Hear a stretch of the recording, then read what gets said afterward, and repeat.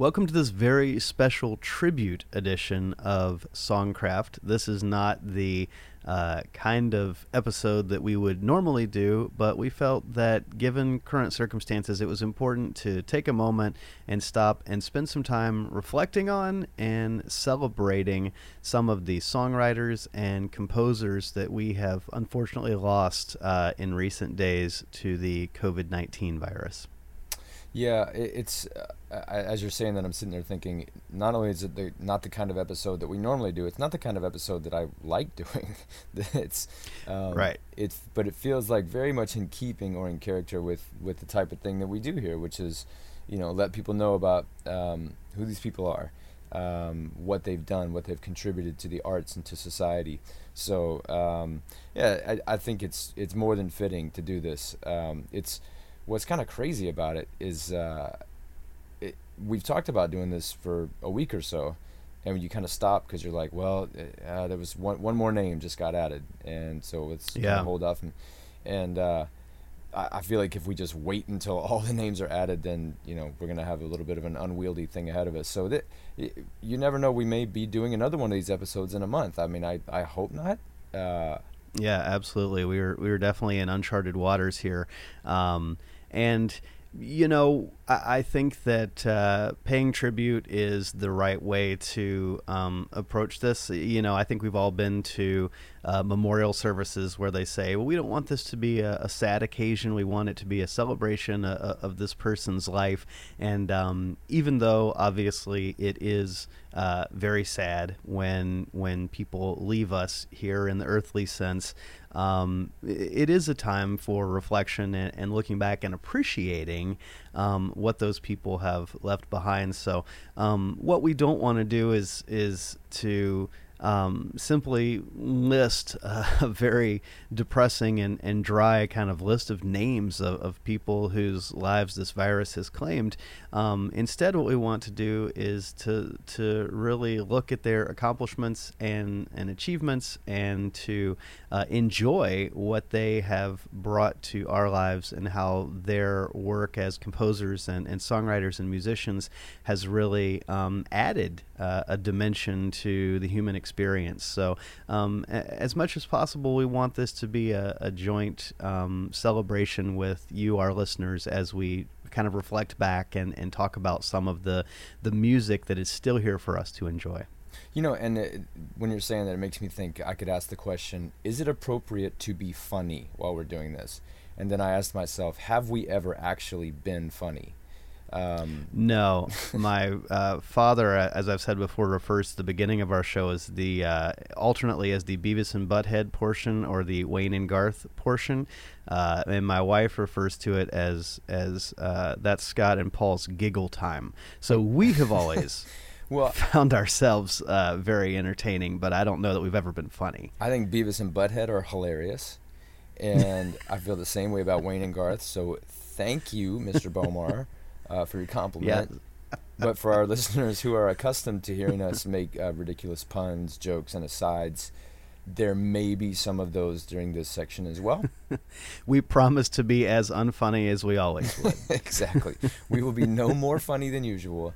And if it's possible to be any less funny, then probably that will happen. Well, I'm going to start this off, and this may, I've got probably one of the tougher names in the list, but I'm going to give it my best. Arlus Mabele, who is a Congolese singer and composer known as the King of Soukous. And that's a derivative of the French word secours. There's my accent for y'all. Literally means Very to nice. shake. And if you've ever watched like a Shakira video, then you know what it means to shake. When you're talking about music, that's actually that phrase is derived from Cuban music. Shakira's Colombian, by the way. But either way, Mabele sold over 10 million albums worldwide. That's a lot. Yeah. I wish I had more personal experience of what I could say about him. I am not a huge fan of Congolese music. But I will say, when you're talking about 10 million albums, you're talking about huge societal impact. So I don't. You may have more experience with soukous music than I do. Oddly, I do. I went to Cameroon. I know you spent a good bit of time in Africa yourself, over in East Africa. I spent time in Cameroon several years ago in West Africa, and kind of fell in love with the music when I was there. And when I came home, I got really into this phase where I was searching out all this different African music, and particularly soukous music, which kind of resonated with me. I think it all kind of gelled one time when I was driving in the car and I heard this NPR piece where Robert Christgau was reviewing a compilation of music by this guy named Tabule Rochereau. And I had not heard that name before, but as soon as they started playing the music, I went, oh, that sounds like those Paul Simon records from the late 80s, the Graceland and Rhythm of the Saints, that really kind of like cascading guitar sound. And then I went, wait a minute, Tabule Rochereau was around a long time before Paul Simon, so maybe that doesn't sound like Paul Simon. Maybe Paul Simon got that stuff when he went down to Africa and recorded that stuff. So that, boy, I mean, talk about an example of a songwriter and composer, meaning Paul Simon, taking some influences from other cultures and introducing them in a new context. And sometimes I think people sort of raise an eyebrow to that, like, well, is that cultural appropriation? But in this case, it was cultural introduction without me realizing it, that, I was kind of picking up on these soukous influences as a kid. So, listening to Paul Simon records as a kid and going to Cameroon and then happening upon this NPR piece got me like really fired up about soukous music. And I bought, especially soukous guitar. I just love the sound of that. And so I bought a bunch of soukous CDs, and to this day, that's probably my only like really world music venture as a music fan. But it's also something that you hear in Vampire Weekend's music. Like, they kind of have adapted that sort of guitar sound as well. And there's just something about that sound. I just love it. And I was actually not even familiar with this particular artist, though he's known as the king of soukous, because there's a ton of soukous musicians out there.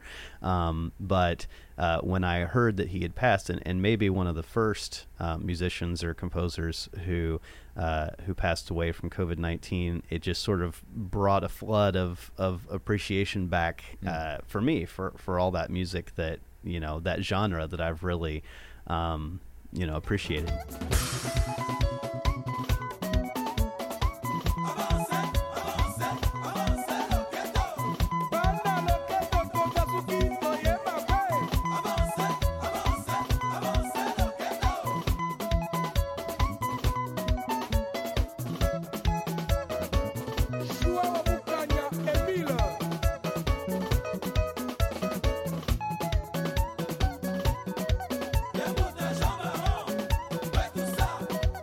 Well, I can guarantee you that Sting is probably a fan of soukous music.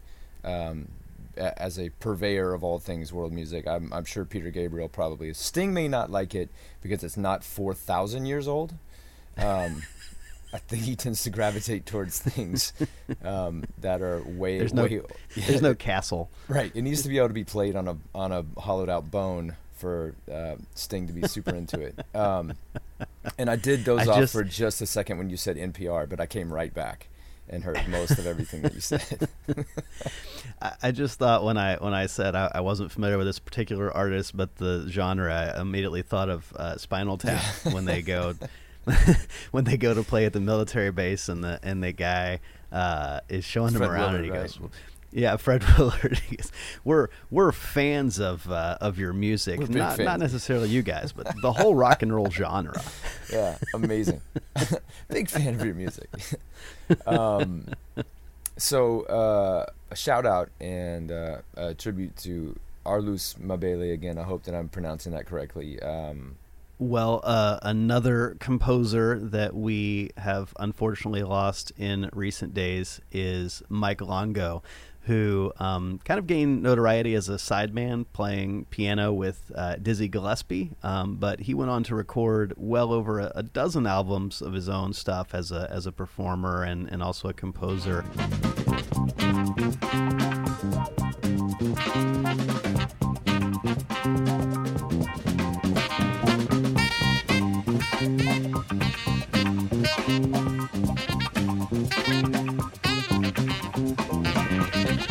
Mike passed away on March 23rd in New York. He was 83 years old. And I discovered that back in the 70s, he actually published a 9-part lecture series called Systematic Harmonic Substitution. Just hearing that phrase makes me feel stupid. Systematic harmonic Right. substitution. Okay.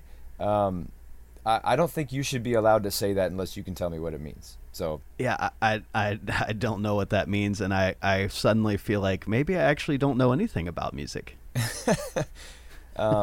just saying that and knowing that it was part of a 9-part lecture series lets me know that we lost a much smarter man than I.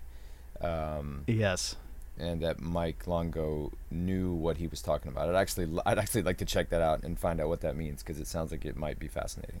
So we mentioned a moment ago about me having gone to Cameroon, which brings up the next artist in our list that we're paying tribute to, which is Manu Dibango, who was a Cameroonian jazz musician, best known for his 1972 single Soul Makossa.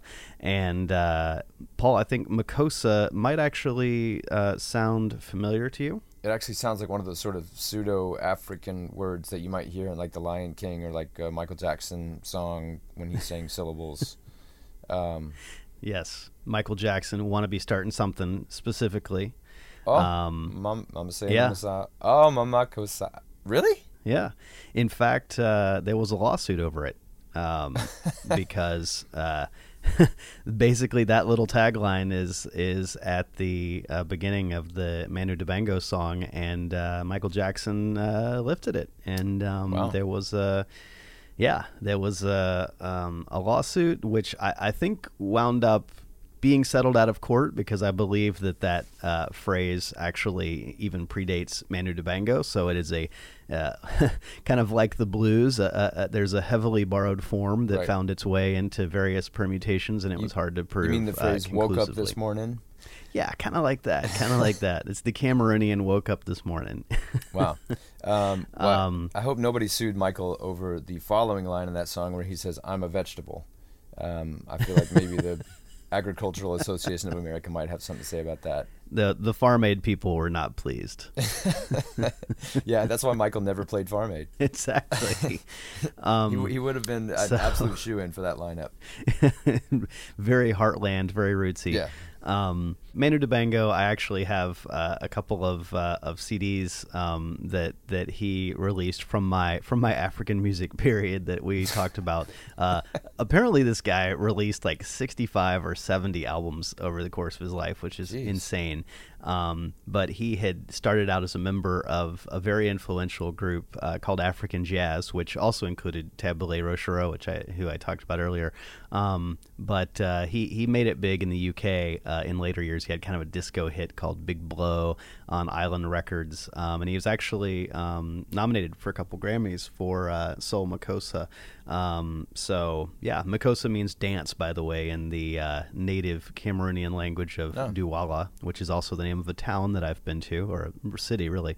And if you really want to get a sense of Manu Dibango's influence on popular music, you can listen to his Soul Makossa next to Kool and the Gang's Jungle Boogie, and you'll see where this, incredibly prolific saxophone player and composer kind of made his mark, not just in jazz, but also in popular music. But he died on March 24th in Paris, actually. He was 86 years old.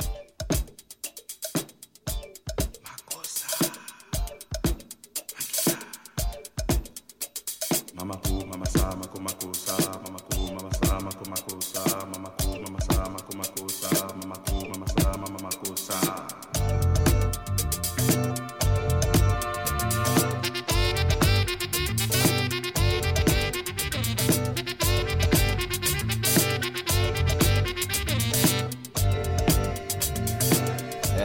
feel like your connection to African music is something I've known you for probably 30 years now, and I'm learning something new about you every day. I didn't realize that you even had an African music period. But it does explain why I tend to wear the vibrantly colored matching shirt and pants all the time. Man, everything is finally falling together. Exactly. Now you get me. The next name on our list is someone that kind of hits a little closer to home for me and probably for both of us, having grown up in Nashville. The name Joe Diffie was one that we heard all the time. I mean, particularly in the 90s, country kind of had a real boom. And Joe Diffie was a huge part of that. Grammy winner. Between 1990 and 2000, the guy had 15 top 5 hits on the country chart. Wow. I remember that song, I'm Gonna Find Me a New Way to Light Up an Old Flame.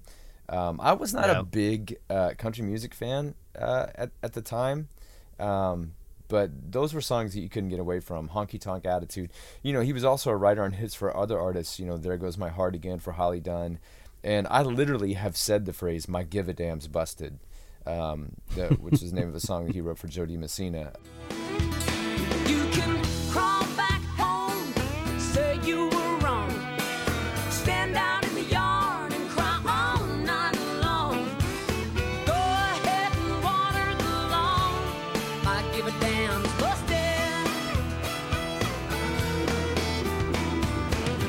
I really wanna care. I wanna feel something. Let me dig a little deeper. No, sorry, nothing. Those are things that even beyond music sort of, for me, enter the public consciousness. It's sort of unrelated. My kid came to me the other day and said, "Here's a quarter," and I was like, "Call someone who cares." Travis Tritt. Did she laugh? Still Did with she us, totally thankfully. get it at age 5? Oh, she totally did. She was like, "Dad, that was on point." But yeah, it's sad to see the passing of Joe Diffie. There were a lot of people that you and I both knew from school. People were posting, and it seemed like kind of like one of those shared experiences, that this was someone that was kind of like a little close to our community. Yeah, for sure. He actually announced that he'd tested positive on March 27th and then died 2 days later, March 29th in Nashville. He was, 61 years old, which at the time we first became aware of Joe Diffie probably sounded pretty old. Yeah. And today, that does not sound very old. And, definitely a relatively young guy to have passed away, and definitely sorry to have heard about that. Yeah. So the next person that we wanted to recognize is Alan Merrill. And though he was an American, Alan was actually the co-founder of a London-based band called the Arrows that formed in 1974. That was a trio that he founded there with another American guy and a British guy on drums. And they were produced by Mickey Most, who produced a lot of legendary records, worked with Donovan a good bit, and we had talked about him back when we had an episode with Donovan.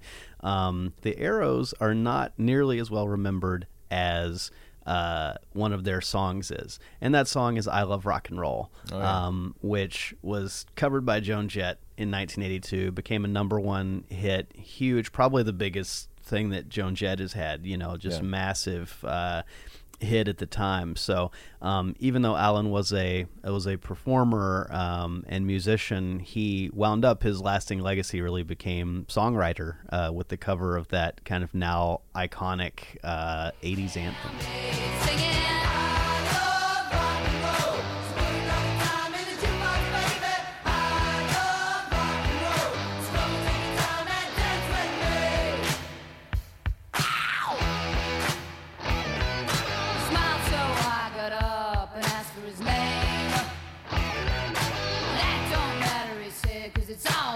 Yeah, that is one of those songs. It's funny, man. We talk about this all the time.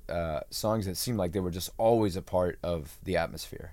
And I Love Rock and Roll certainly is one of those. Just the thought of someone writing it, you go, wait, someone had to sit down and start with a blank piece of paper and write that. It didn't just happen. Because it just seems like just, one of those songs. So one of the, the few, if you can talk about any positives in these type of situations, is that these things do drive you back to go listen to the music, and they usually send me to go kind of reappreciate these songs again when I see them in headlines and articles. I Love Rock and Roll is not a song that I would sit around and say, like, man, that's a formative song for me. But when you do take a moment to consider it, you think, what a big song, what an important song, what a great song.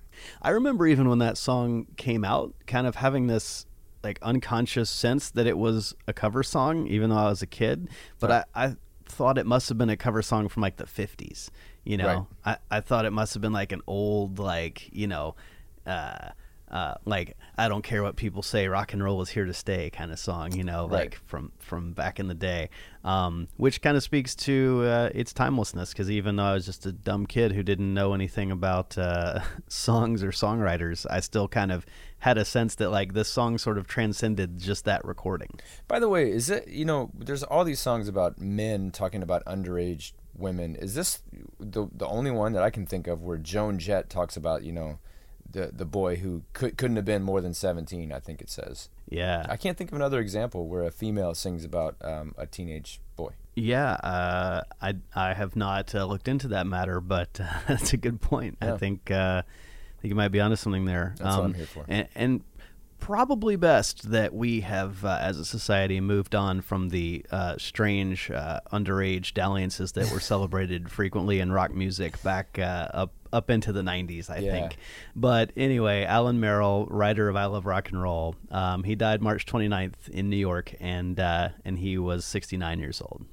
All right, well, the next name that we want to give tribute to is Wallace Roney. Wallace Roney was a jazz trumpeter who took lessons from Dizzy Gillespie, if you've heard that name. Also studied with Miles Davis, who he was personally mentored by. So you're talking about a pretty serious jazz lineage, finding itself there in Wallace Roney. His big break came when he replaced Terrence Blanchard in a group called Art Blakey's Jazz Messengers. Put up 20 albums of his own, also did a ton of recording as a sideman. And, you and I are not necessarily first-tier jazz aficionados, but it doesn't take more than a quick look through that resume to realize that was a real player in the jazz community. I think we would be top-tier jazz aficionados if my energy weren't all directed to soukous music, as we've recently learned. Yeah, good point. So it's just a matter of bandwidth, honestly. Nice pun there But with bandwidth. yeah, you like that? Yeah. Apparently Wallace Roney was like the only guy that was ever like personally taught and mentored by Miles Davis. So Wow. I mean that's pretty huge.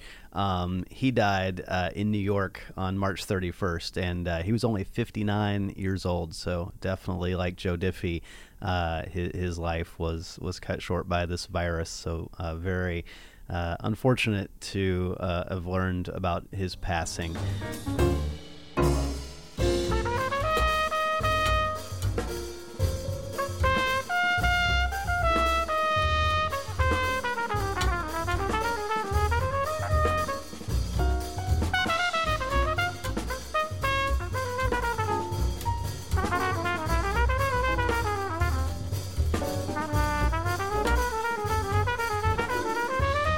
Another jazz musician who in some way I think has had an impact on everyone who has even a cursory knowledge of jazz music that we lost is Ellis Marsalis. And Ellis was a piano player. He was a composer. Most importantly, I think he was an educator. And he was really the patriarch of a musical family. 4 of his 6 sons went into music, and Branford Marsalis and Wynton Marsalis are definitely the 2 best known of his kids. But Ellis was a teacher at the New Orleans Center for Creative Arts, and he taught some pretty heavy-hitting folks. You mentioned that Wallace Roney was in Art Blakey's Jazz Messengers, and he replaced Terrence Blanchard. Well, Terrence Blanchard was a student of Ellis Marsalis, and even if people aren't familiar with Terrence Blanchard's work as a jazz musician, you've definitely heard his music in films. He's composed a ton of film music. Harry Connick Jr. was also a student of Ellis Marsalis's.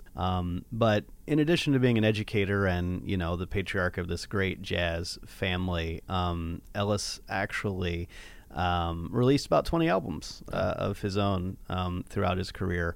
And actually, about 10 years ago, I bought an album called Music Redeems that was recorded by the Marsalis family. And it was this live recording of Ellis and his sons, and it was a benefit for the Ellis Marsalis Center for Music, which was kind of being launched around that time. And the album, and I forgot now why I bought it, because I'm not a huge jazz guy. I appreciate jazz, and I have some jazz in my collection, but somebody had told me about this record, so I got it. And there's some great Ellis Marsalis originals on there, songs like After and Syndrome. But the thing on this record that blew my mind was the first track, which was a cover of Charlie Parker's Donna Lee that included this like dueling solos. One was Wynton Marsalis playing trumpet, and the other one was Jason Marsalis, who was whistling. What? I didn't know there was such a thing as like jazz whistling. This guy is like doing improvisational whistling solos and then doing like doubling and then harmony type stuff along with his brother Wynton on trumpet with this like insane whistling solo.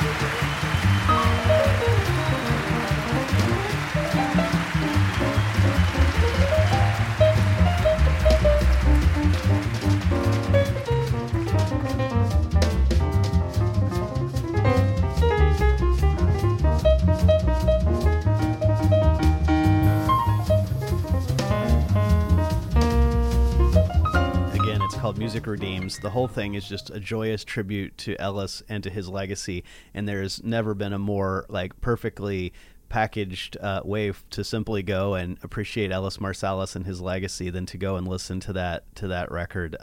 It's just a lot of fun. It reminds you what an important man he was as a composer and pianist and influential figure on the New Orleans jazz scene.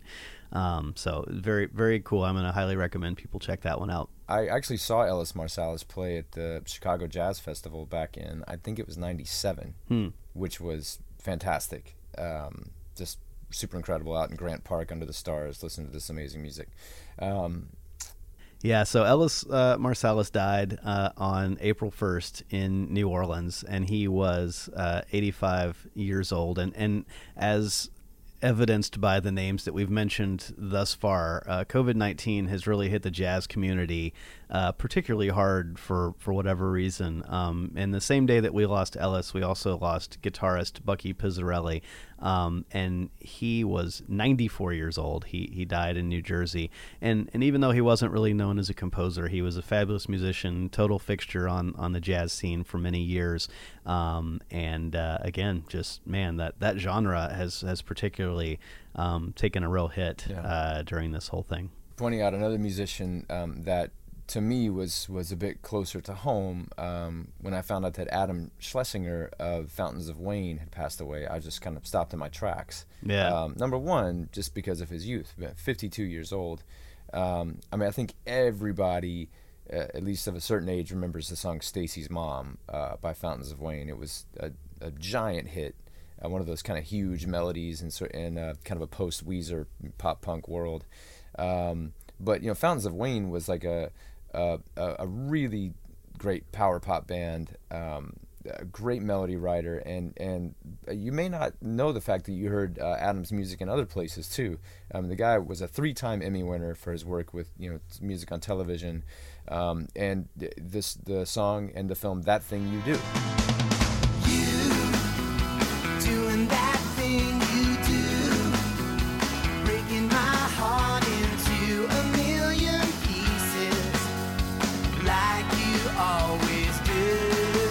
And you don't mean to be cruel.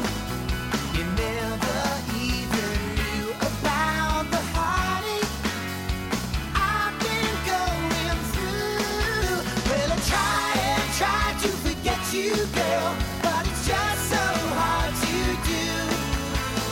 Every time you do that thing you do. That song is an incredible song. I actually know people that are writers and producers now that point to that song in the movie, That Thing You Do, as kind of their epiphany moment that says, I want to make music. Yeah. Which is interesting. I haven't heard that about too many movie songs, but it was such a great melody, such a catchy feeling song, and that's what Adam did so well.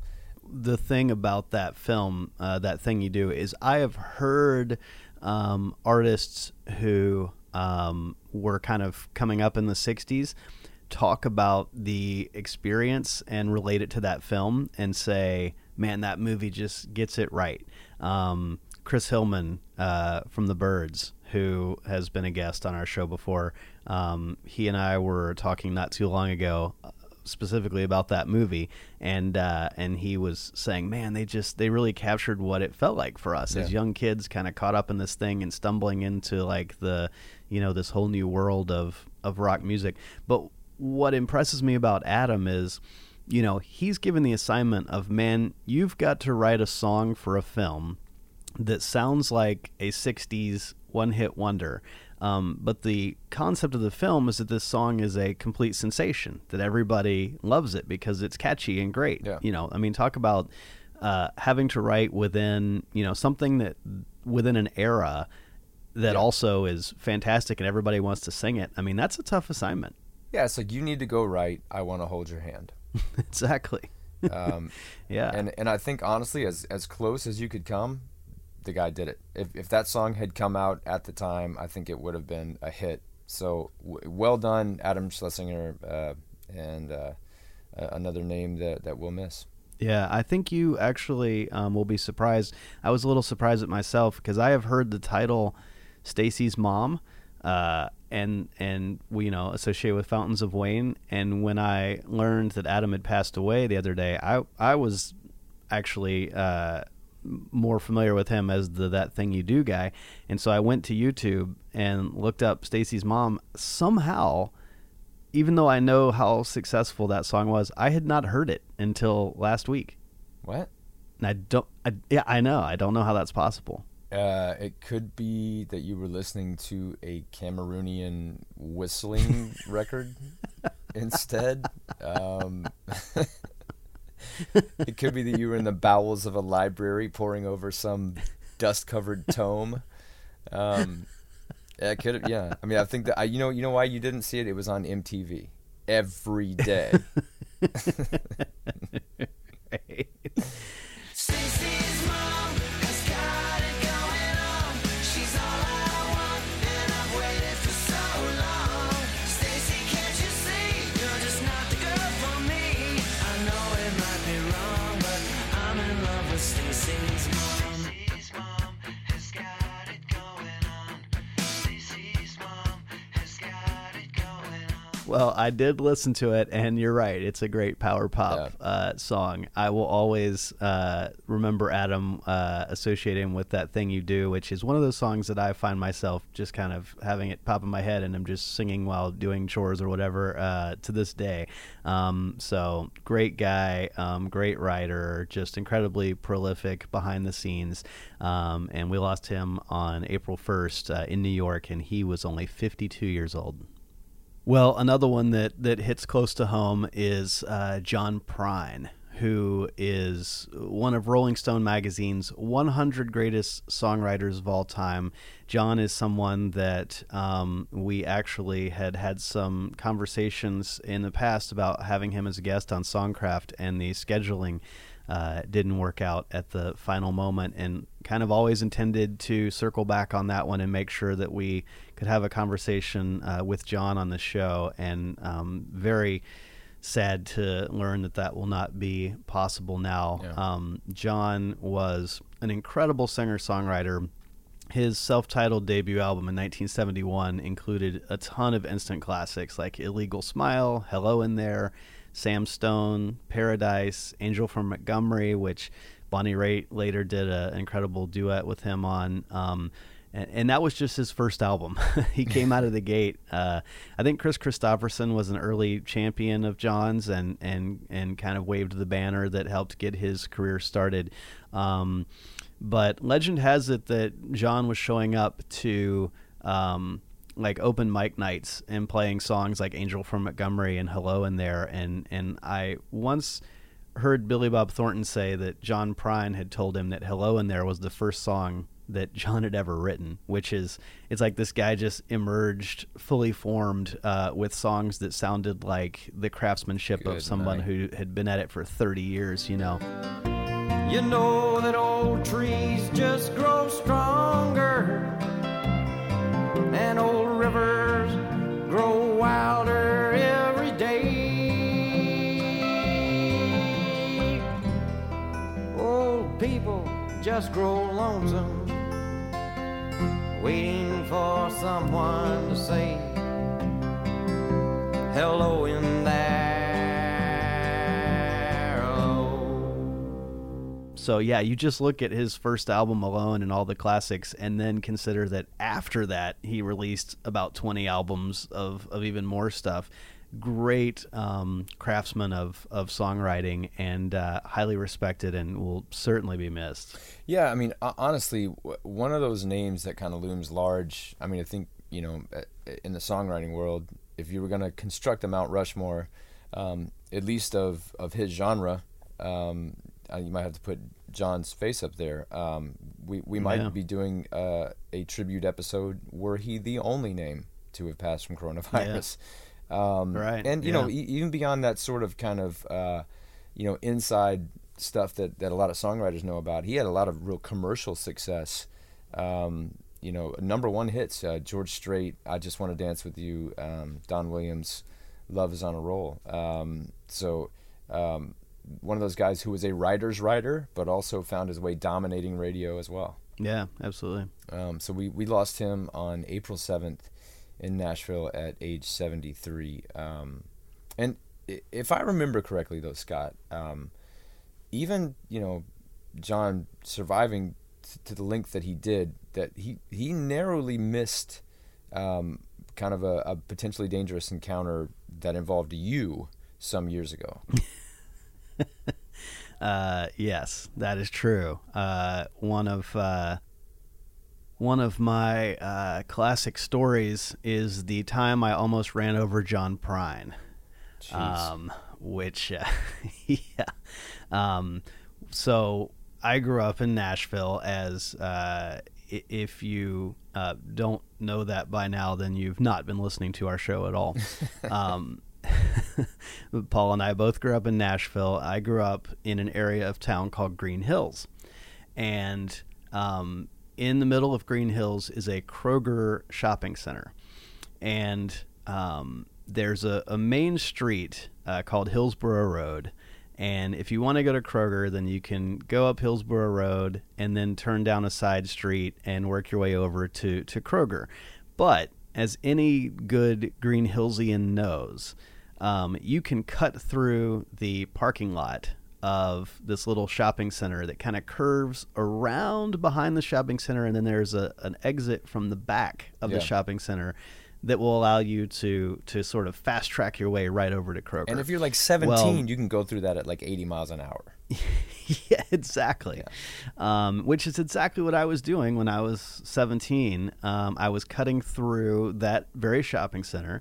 There was a famous Nashville bookstore called Davis Kidd Oh, yeah. Booksellers that inhabited that building at the time, and they had an entrance in the front and the back. Well, John Prine, being the literary-minded guy that he was exiting the back of Davis Kidd, and he was stepping off the curb right around the time I came roaring around the corner, obviously in a huge hurry to get to Kroger and pick up whatever thing it was my mom told me to go get from the store so she could finish cooking dinner.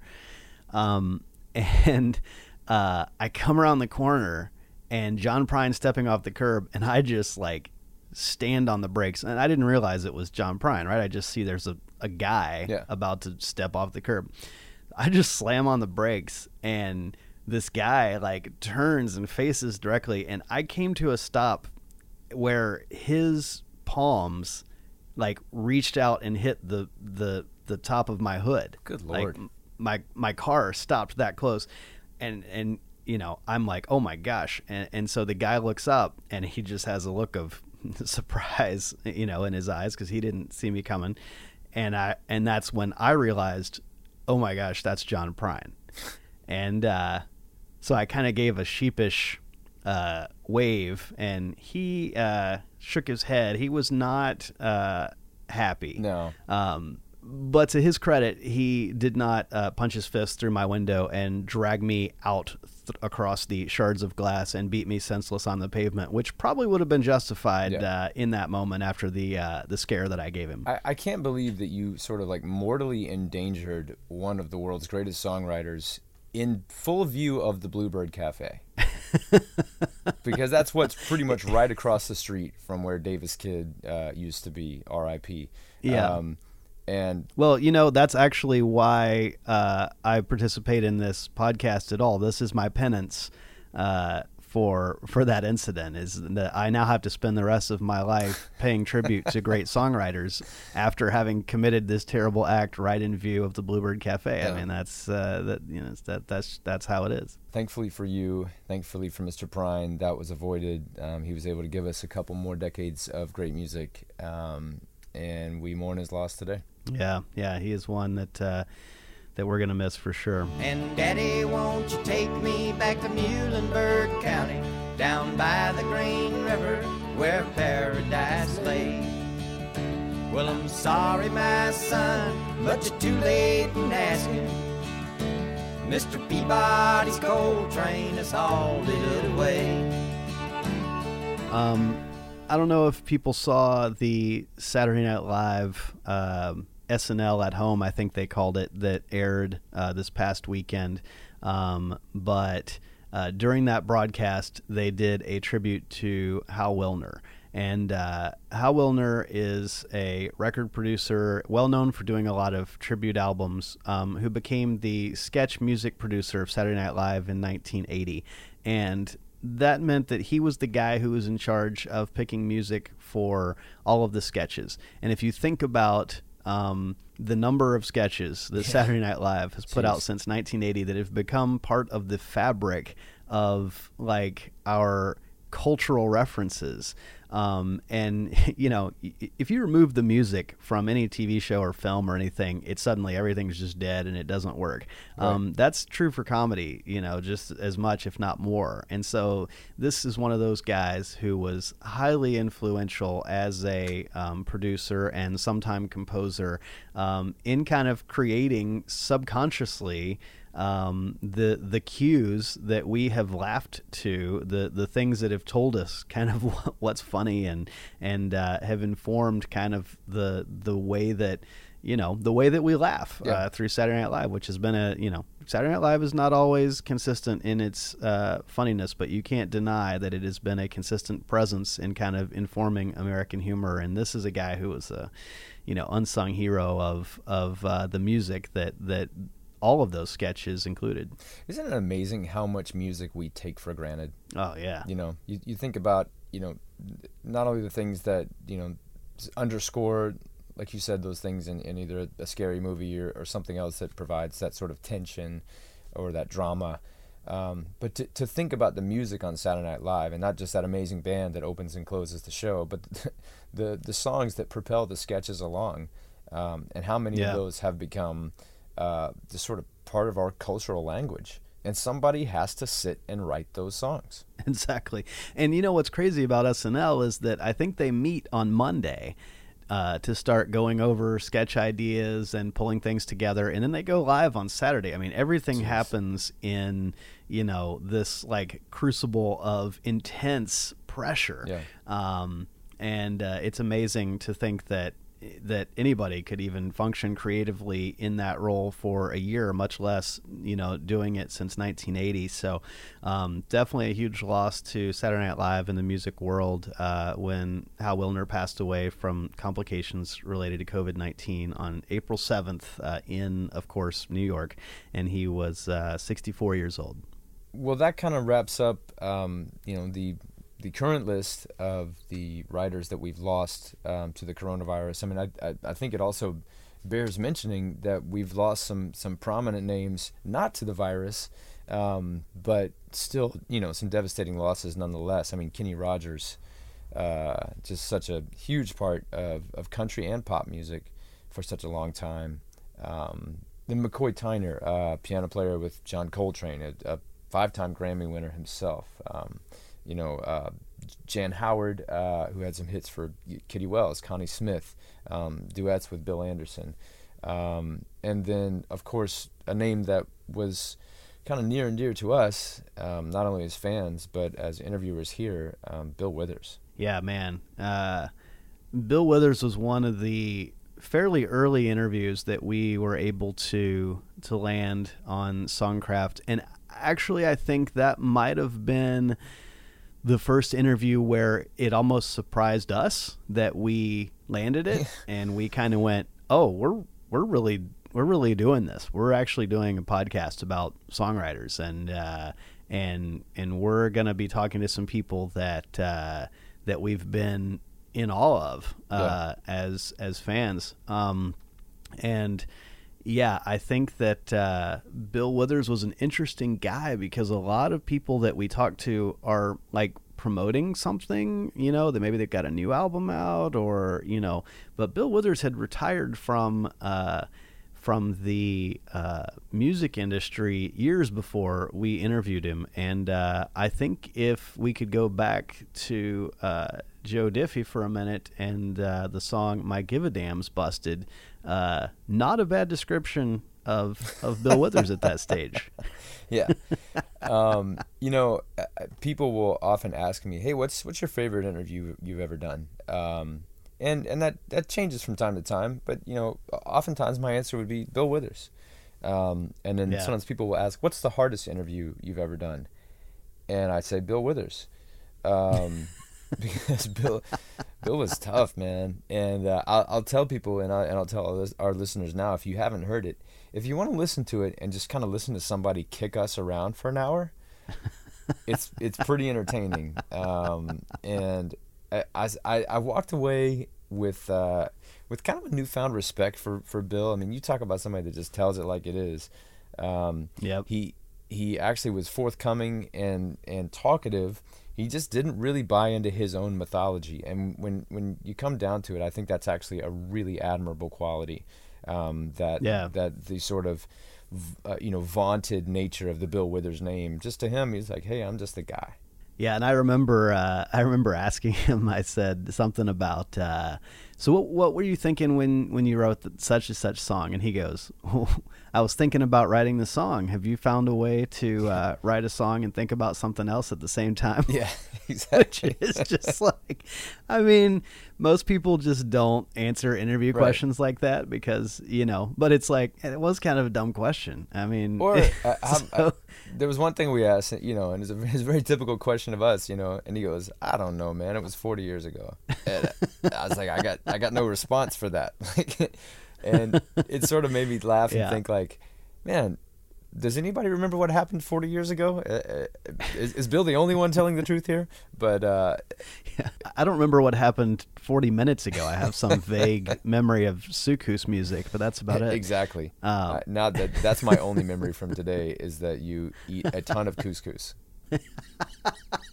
And that there is such thing as a jazz Exactly. whistling solo. I've got some homework to do after we leave today. That's the big takeaway. That's the takeaway. Well, speaking of eating a ton of couscous, my grocery delivery, now that we can't go to the store very easily these days, my grocery delivery is arriving now. Okay. And so, since most of our world these days is spent like wiping down the food that the grocery has delivered and washing hands and cleaning surfaces, I guess we'll have to put a pin in this, and I'm hoping, as you said at the top, that this will be our one and only tribute episode to the writers and composers whose lives have been claimed by coronavirus, Yeah. because we don't want to see any more of that, and I'm hoping for brighter days ahead. Yeah, that would be great. I mean, I love talking to you.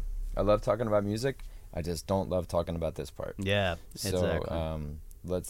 let's hope that everybody's staying safe out there, staying smart, and those who are ill, we hope and pray for the best for you, and that we'll see the other side of this before too long. Absolutely. And in the meantime, we are still going strong with our regular Songcraft episodes, having some great remote conversations with some inspiring songwriters, and we're going to continue to bring you that. Check out our current episode with Jesse Alexander, who is a CMA and ACM Song of the Year winner for the song I Drive Your Truck, but also a fantastic singer-songwriter in her own right, who's got a great new album out. And up next, we've got a really cool conversation with the legendary Peter Frampton. So even in the midst of all the bad news and all the bummers that we're facing these days as a result of this global pandemic, we still want to do our part to bring some light and some hope, and just give folks an opportunity to maybe take their minds off of the bad news for a while and enjoy these conversations with some of these folks. So be sure to keep checking out those episodes, and we sure appreciate all of your support, and we appreciate you for listening, and we thank you for joining us in wanting to really love and appreciate and celebrate the craft of songwriting. By the way, what's a bigger hit, the Jesse Alexander's song "I Drive Your Truck" or Daniel Day-Lewis's song "I Drink Your Milkshake"? I drive your truck. And we'll leave it there. Sometimes in our lives, we all have pain, we all have sorrow. But if we are wise, we know that there's always tomorrow. Lean on me